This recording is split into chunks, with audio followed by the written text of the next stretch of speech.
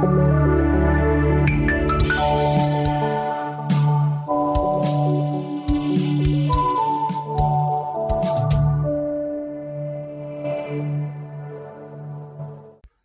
and welcome to the B2B Marketing Podcast. My name's Dave Rowlands. I'm the editor at B2B Marketing, and I'm joined today by Tony Riley, who's president at the MX Group, and Sam Crocker, who is managing partner at Bray Leno. So Sam, Tony, thank you very much for joining me today. Before we really get into the heavy questions, could you please just introduce yourself, tell me a little bit about the partnership between MX and Bray Leno? Yeah, great. Yeah, absolutely. Sam, you want to go first? Well, yeah, I guess it's I suppose the starting point for our partnership. It's great to be here. Thanks for inviting us in. Sorry. The starting point is we both work for two agencies that are completely independent of one another. So Bray Leno is based headquartered in the UK. We have offices in Europe. We have offices across Asia. And we regard ourselves as a top B2B agency working with a number of clients in lots of different sectors as well. Tony, do you want to briefly introduce the MX Group, and then we'll talk about how, not related by any kind of holding company or anything, how we came into being as a partnership? Yeah, the MX Group is one of the largest B2B agencies in North America, and B2B is all we do. We like to think that we're one of the best in the industry at it, enabling really seamless customer experiences across the B2B journey. And we came to meet Bray Leno through a global partnership where we really had a mutual interest in a client's business. And that client needed to do work across North America, UK, and Asia. And what we found through that partnership was that two agencies, best of breed in B2B, that are bound by nothing more than a common interest in a client's business is pretty powerful. And since that point in time, we've been working together in that approach for global marketers that are looking to do really great global work. And obviously, a lovely global relationship, and conveniently, we're here to talk about global messaging. Just getting straight to the point then, what do you think marketers are getting wrong? And, what do you think a better path forwards might look like when it comes to global messaging? So, to set the scene, what do you think the typical messaging strategy looks like? And, how do they plan and execute their messaging on a global scale? Mm-hmm. I think we've gotten even a better sense of this over the last couple of weeks with the US Ignite event and the UK Ignite event, just listening to some of the marketers at the roundtable. But we also get a lot of exposure to this because not only do we work on global business together, but Sam and I have the opportunity to review a lot of global RFPs. And I think, one of the things that we see is, first of all, there's all of this research that starts, and the research is very in-depth in the B2B space, right? We go after the buying process and the buying groups, and all of that is very, very valid, but we kind of tend to lose sight of the forest, through the trees, if you will. And so what we lose is that universal human truth that can apply across countries because we get so much detail in that B2B space. And so, I think that one of the things that Sam and I try to coach around is that research is good and it's relevant at certain parts in your marketing efforts. But really what you want to start with is looking at that research and saying what's common across those buying groups and those buying personas, and then extract that human truth and use that really to create ideas that can translate across cultures. And so I think that's area one. And then also, just this idea that once you have that, you don't need to look at one specific agency, which is often the agency that's closest to the headquarters. Sam knows this very well, that then is responsible for executing that work and then sending it out to agencies across the globe without involving other agencies in that process. Sam, make sense to you, or would you build on that? Yeah, no, I completely agree, and we've experienced this firsthand. And as I said, quite often, whether it's at RFP stage, quite often it will say, well, we need to, we're looking for a global agency. Maybe they've heard about our partnership, whatever, which is great. But usually but we've already got the idea, and that's set. So we're really looking for how we can kind of roll that out and execute it globally. And so it feels that sometimes there's a lot of stuff that's set in stone, and you don't want to kind of dial back too far. But to build on Tony's point, usually, and it's completely understandable, what makes a client successful in their kind of HQ, or normally their country of origin has made them successful. And so there's the assumption that well, then let's just roll it out across the world. And actually, different cultures, different channels, a plethora of different things, the level of brand maturity in different countries. So, it might be quite well recognized brand in one country, might be completely new in another. You do have to take into account all those things. And that's when you find that actually the thing that you're rolling out may not resonate. And it's a very familiar, but also I would say, Tony and I are very keen to say we're not critical of clients. It's a tough task, and we completely understand why, it's you kind of find yourself there. Why wouldn't you assume what's made you successful will continue to make you successful elsewhere? I guess that there's a lot within nuance, though, and to Tony's point around finding a human truth and finding out, well, is there a way, though, that you can roll it out that makes it just land or work a bit harder in different regions? So, Sam, this is going to sound critical, but how many RFPs have we seen that are going to try to solve this with a toolkit? Yeah, that's normally what the RFP is about, though, isn't it? Is like, we've got the idea, we're looking for an agency to develop all of the toolkits and assets and that sort of stuff, which is fine. And actually, I'll be fair to say, do you think, Tony, we're not kind of change for change's sake. There are occasions where we'll look at stuff and say, yeah, that's great, and we'll test it and we'll talk about it, and we'll say, actually, there is no need. So it's not, you don't always have to change it for the sake of it, but I guess there is that check-in to say, well, how do we know that this idea and this platform of messaging will work well in Asia or work well in Russia or wherever it is in the world? So obviously you've touched upon the idea of like the human truth, which is like you say, kind of a better place to start. But what issues do you think that the common approach that you often see cause? Does it affect engagement with the customer, relationships with international partners, maybe the marketing team's ability to demonstrate ROI? Or is there something else, or maybe it's all of those things? What do you think? I think you're right, David. There's a lot in there, and I think a lot of it touches on all those. But I think what we start to see is, because we work together in different parts of the world, we're generally working with corporate or global or brand marketing, and we're also working with regional marketing. And when the approach is, we've got an idea over here, we've created a campaign, and then here's your toolkit, we see regional marketers that struggle in order to adapt that to make it work in the regions that they're in. We see the agencies that are serving those regions struggle in order to make that work for their regional marketers.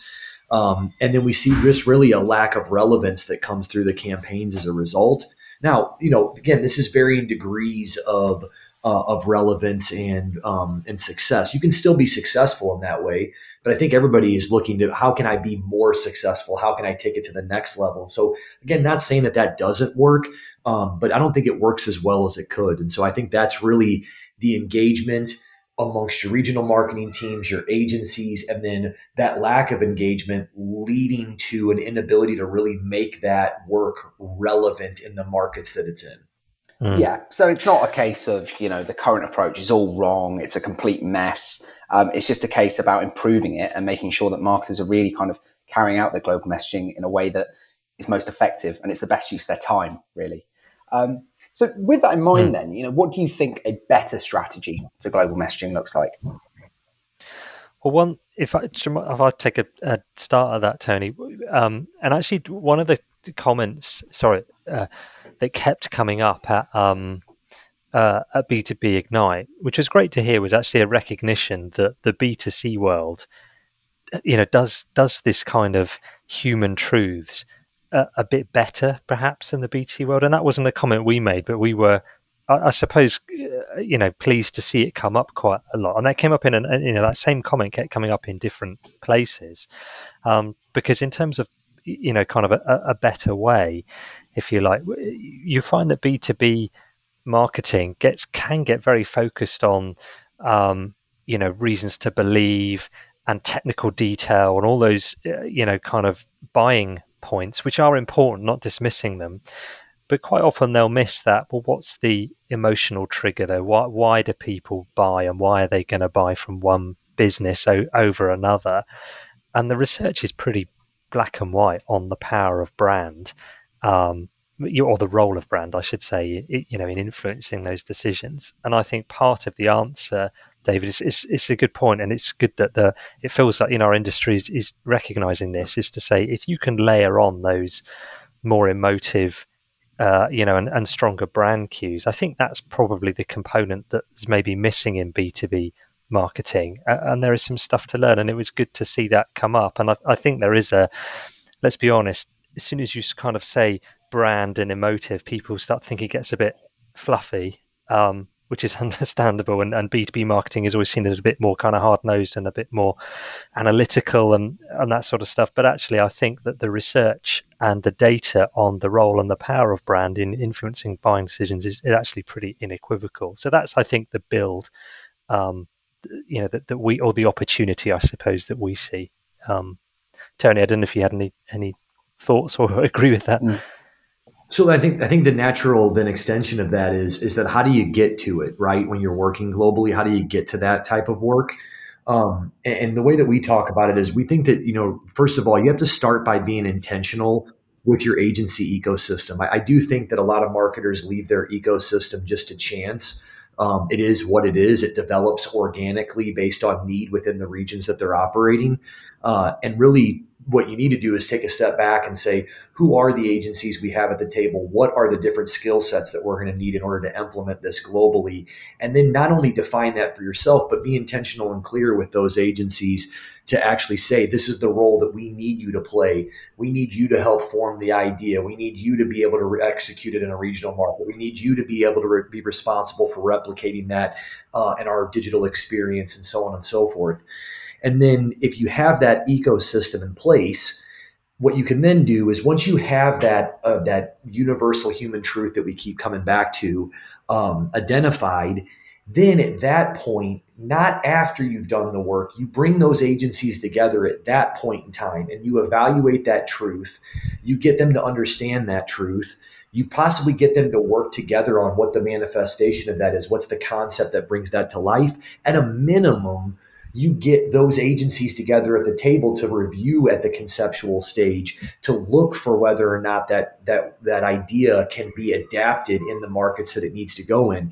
And I think that is the biggest area of emphasis from Sam and I, is we often see that point, the evaluation of the work, is done way downstream after a toolkit's been created and it's being rolled out. And what we're recommending is get way upstream. I learned this firsthand from Braylino. They really set a great example for us where they brought us to the table in early sketch phase and said, hey, please let us know, like, what will work in North America, what won't, what do we need to double down on, what should we lean back on? And that led to some great work together. And so I really do think that's how then you can get to that emotionally resonant work, is by really getting upstream, but knowing who the agencies are that you have at the table and getting that talent to evaluate those ideas early on. Yeah, and I guess back to Sam's point, talking about the human truth, as we call it again, you might have that one idea, your one message, and that might resonate with people really well in, say, the UK. But, by the time that's got to Brazil or to China or wherever it's got to, the message gets a little bit distorted. The point you were trying to make has got lost along the way. And all in all, it's been maybe not a complete failure, but certainly not as good as it could be. Is that fair, do you think? Yeah, absolutely. Because I think then what happens is that for all the right reasons, marketers and agencies try to adapt it to make it work for what you just described. But then those adaptations lead to inconsistency. And so then what you were trying to do and roll out a global message and a global campaign for all the right reasons has started to fall apart or started to deteriorate. And I think there's a couple of good examples, David, if you don't mind. We've got one or two that I think are decent examples that are easy gets. So Sam, you did work on with one of our clients that I thought was a good example of how we've looked past those kind of features and benefits to find that truth, that I thought was a pretty good indication of. It seems bigger than it is, but it's pretty easy once you understand the example.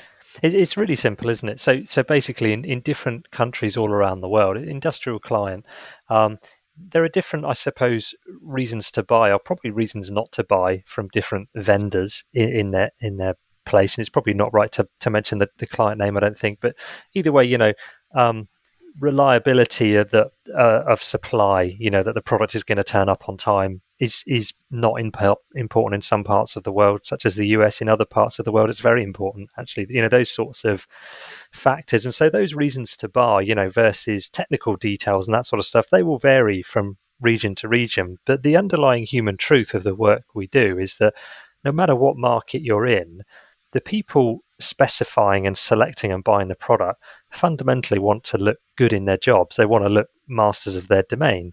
They know what they're doing, and perhaps they haven't made an obvious choice, but they've made a brilliant choice. And that's a great example of, well, there's lots of different ways you can express that in different ways around the world that will fit different cultures. But quite often we will assess the work by that measure and say, so how is this making someone look good in their job, for example? So that would be a good example. You can dial up those reasons to buy up and down, but that's the human truth that we like to see come through all across our work globally. One might think like, well, that could be applied to anybody in that category. But the reason why that worked in that category is because we were working with the challenger brand in that category. And so when you think and you understand specifically the buying behavior and the perceptions of a challenger brand in a well-established category, it makes sense that what we're talking about is that you have the opportunity to actually look really good at your job by bringing something new to the table that wasn't there before. And so I just think that that's kind of the where the magic happens. I'm sorry, but I didn't mean to cut you off, David. No, not at all. I think, it's a really interesting point you make. I mean, ultimately, everyone wants to look good, right? So, they should listen, I think, is the message there. Yeah. So this alternative approach that you've mentioned then, how do you think that affects, customer or prospect engagement or, relationships with international partners and ROI? I was just going to say, I think there's, data that demonstrates that work that emotionally resonates breaks through and delivers greater engagement and delivers greater ROI. What I would say is that it also, if the process is followed, if you get the right checkpoints in place, it also creates a more efficient process. Because I think what we often see, or where we're brought in, is where a regional marketer or a global marketing manager or a brand manager is saying, I've got this problem that exists. We've been working on these programs and we're still seeing this inconsistency out in the world. Well, that means that a lot of work has been done. There's been a lot of effort. There's been a lot of adaptation that's then taken place. That adaptation has then led to inconsistency. Inconsistency has been uncovered through some sort of analysis. And so if you think about all that work, and then you have to go back and you want to fix the problem, you almost have to start from scratch on it. And so our point of view is not only does it break through and create more engaging work, but it also prevents a lot of rework in the process and probably makes a lot of a much more easy to implement effort for regional marketers, global marketers, and the agencies that serve both. And so I think that's my point of view on it. Sam, I know that you've experienced it from different angles as well. And so what do you think about the ROI or the result that comes from having a better, a more truth to work off of?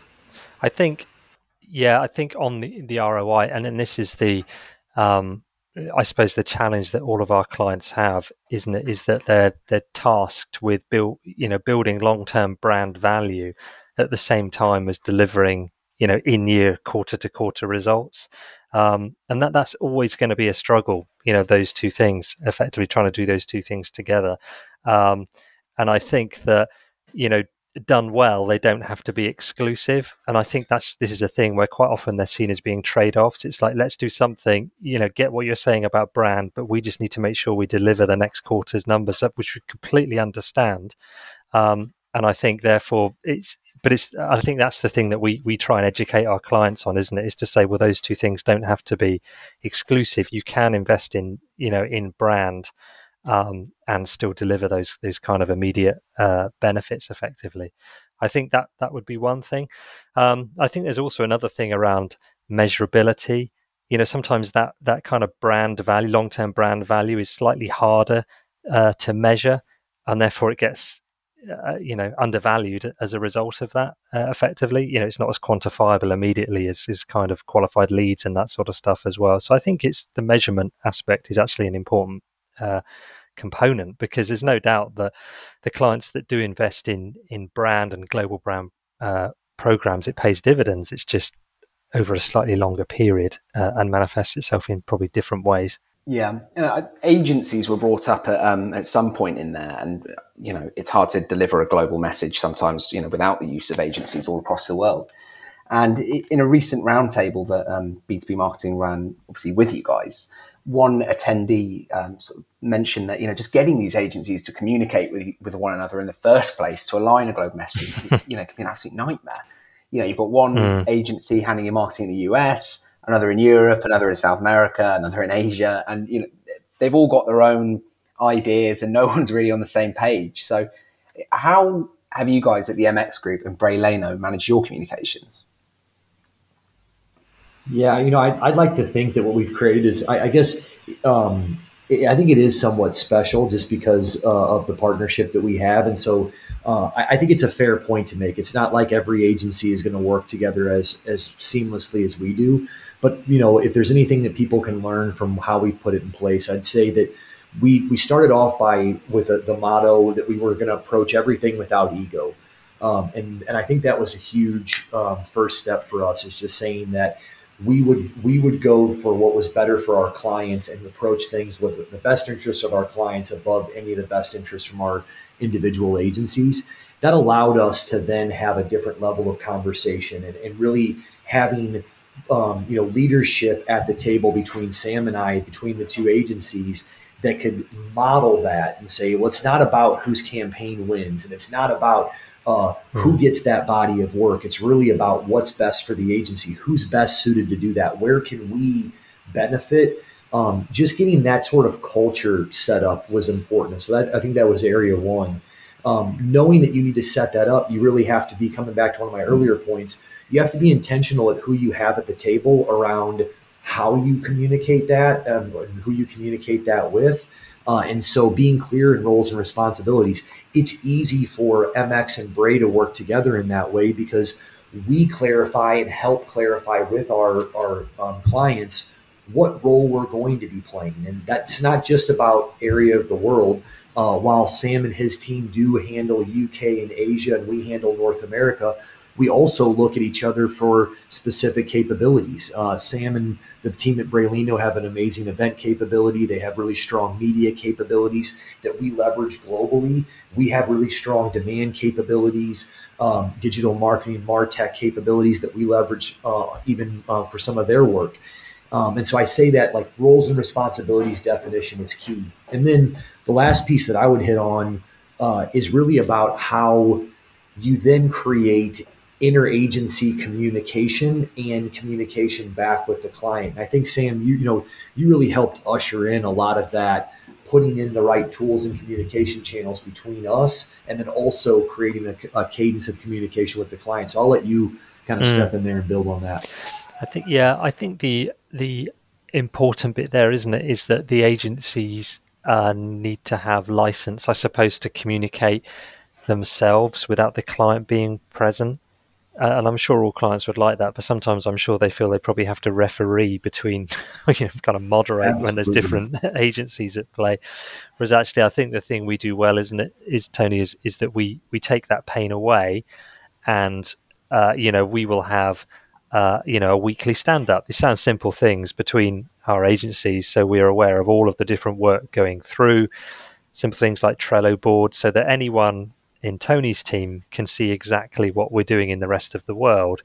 And I think where the client sees real value in that is that, we will say autonomously, oh, we need to produce this piece of work or this asset, but that's okay because we've seen that they've done something really similar over there, and we can use and leverage that without them having to coordinate and kind of centralize assets, try and make sure all the agencies are aware and sharing it. So there's a lot of efficiencies to be gained there, basically, about, those kind of, as I said, it doesn't sound like particularly complex things, but rocket science. But we talk every week as a team, all the work streams going through.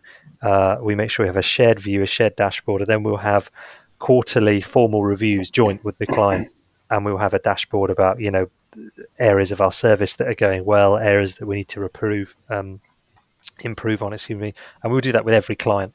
we ensure we have those kind of steps in place effectively.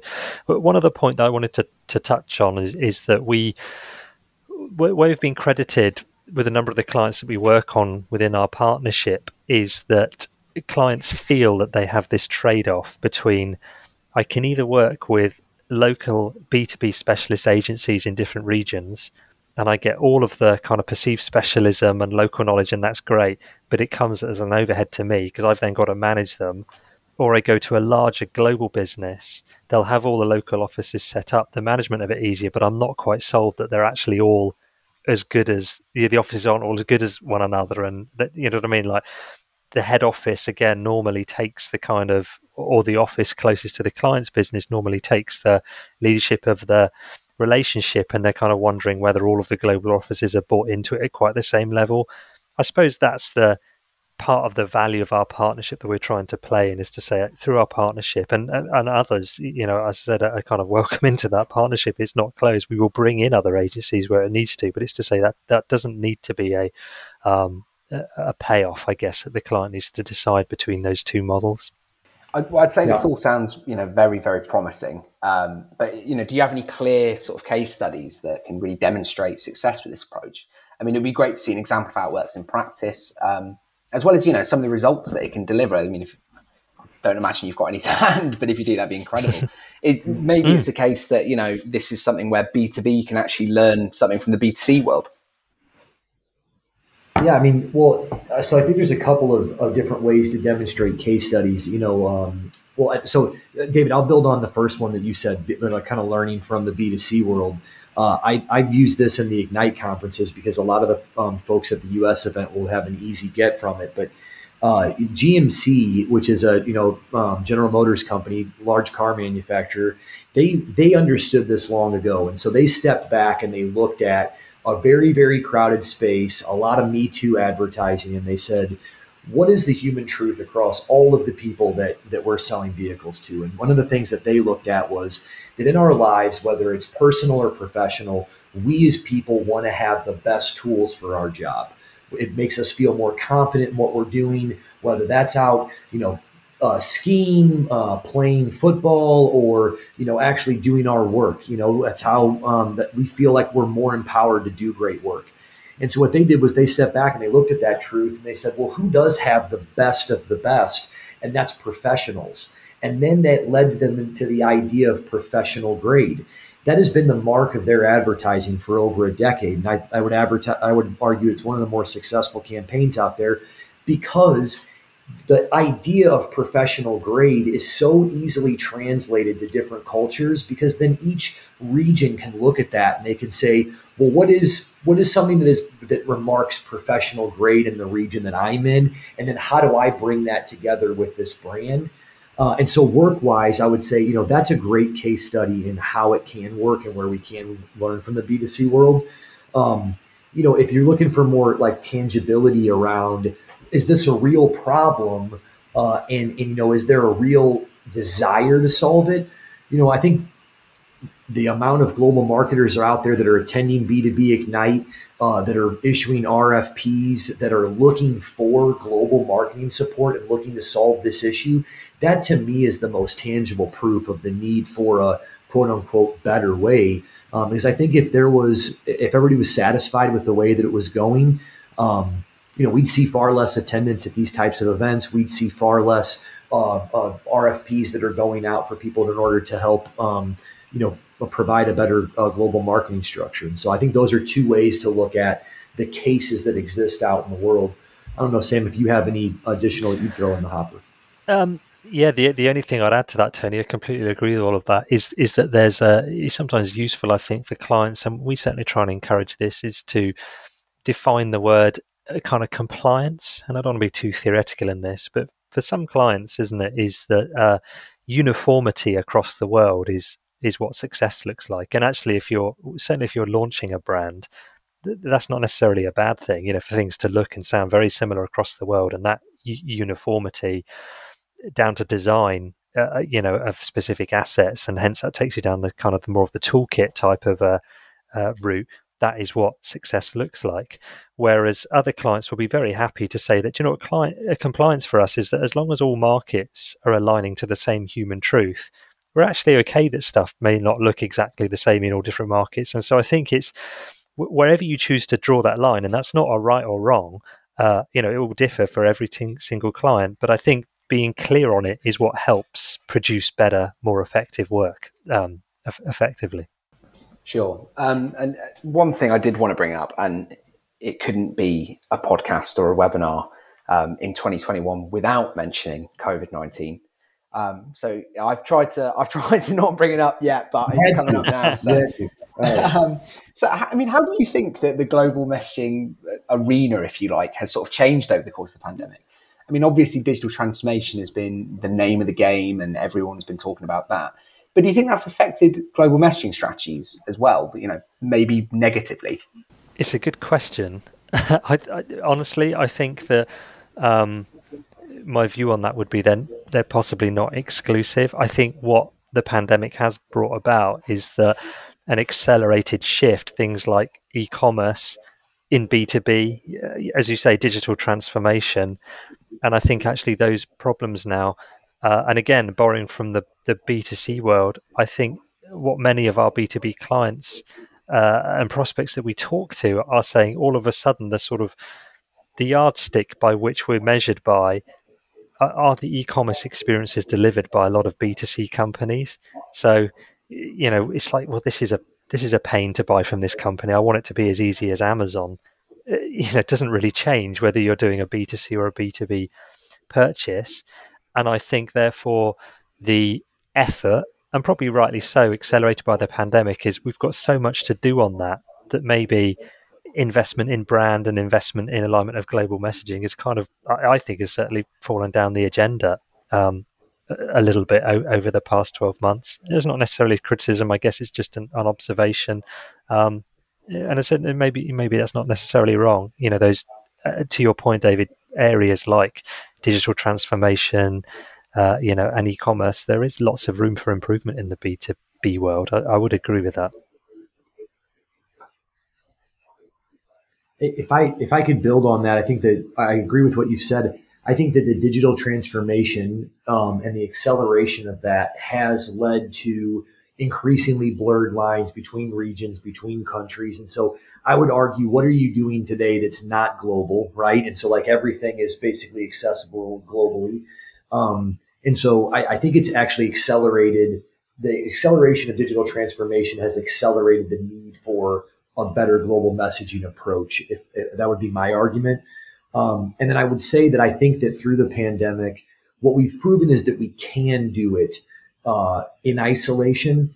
But I think that because of that, our natural tendency right now is probably to do it in isolation. And again, what we're proposing is make sure that you're purposeful and intentional of breaking from that at the appropriate points in time to bring in the right people, whether remote or in person, it doesn't matter. It's the idea that you have to create those points in time to really get that feedback and that input at the conceptual stage so that you get the right work. And so that's where I think that, the pandemic's not only accelerated digital transformation, that acceleration has accelerated the need for global messaging and the need to remind each other that we have to break in at certain points in time to get collaboration throughout the process.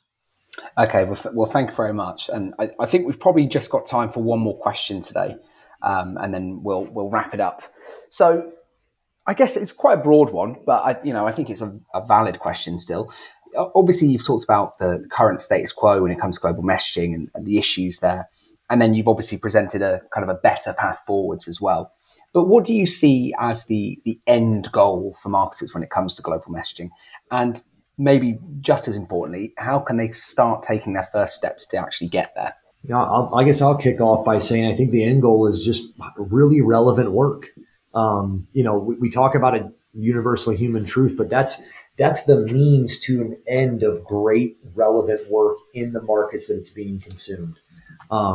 And so, I think the first step is just making sure that you are looking at your research in order to find a truth that can translate. That would be the first step. And then whether you adjust your process, whether you work it through one agency or 10, I think your chances of having something that actually works is probably heightened by just having that as the first stepping stone. Sam, what are your thoughts on that? Do you think? I think the end goal, or certainly for the B2B marketing industry to look at, is to maybe have the ambition to build. This is going to sound a bit grandiose, but I do believe it. To build B2B brands that are as strong as some of those consumer brands. The power of the brand is known and it's famous. Specifically, though, within the B2B sphere, effectively. And I really think that a lot of the campaigns and global messaging and work that we can do around human truths can really build towards that.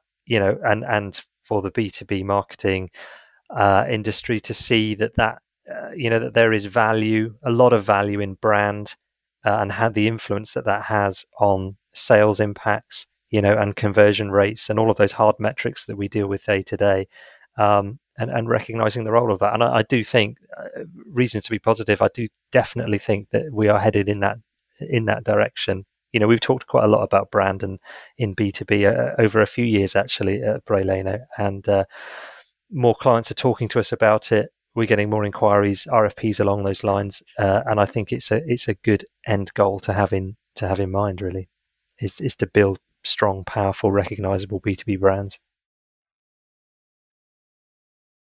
I think, the core message of today, from what I'm hearing, is start with a human truth, and you can't really go too far wrong as long as you start from that point. So if you do work for a translation agency, now is the time to start quoting your boots. But hopefully it'll be for the benefit of everyone else. Tony, Sam, thank you very much. It's been an absolute pleasure to have you on. If people want to find out more about MX and Bray, where can they head to? Just go to either of our websites, and we'll work together seamlessly enough to where we can get a hold of each other. Brilliant. Okay, guys. Well, thank you very much. And thank you to our audience as well. Always, great to have you here, and thank you for listening. So hopefully we'll see you at the next one. If you want to listen to any more B2B marketing podcasts, very easy. Just go to www.b2bmarketing.net/podcasts. Thank you, and we'll see you again soon. Bye-bye. Thank you, David. Thank you, David. Thanks.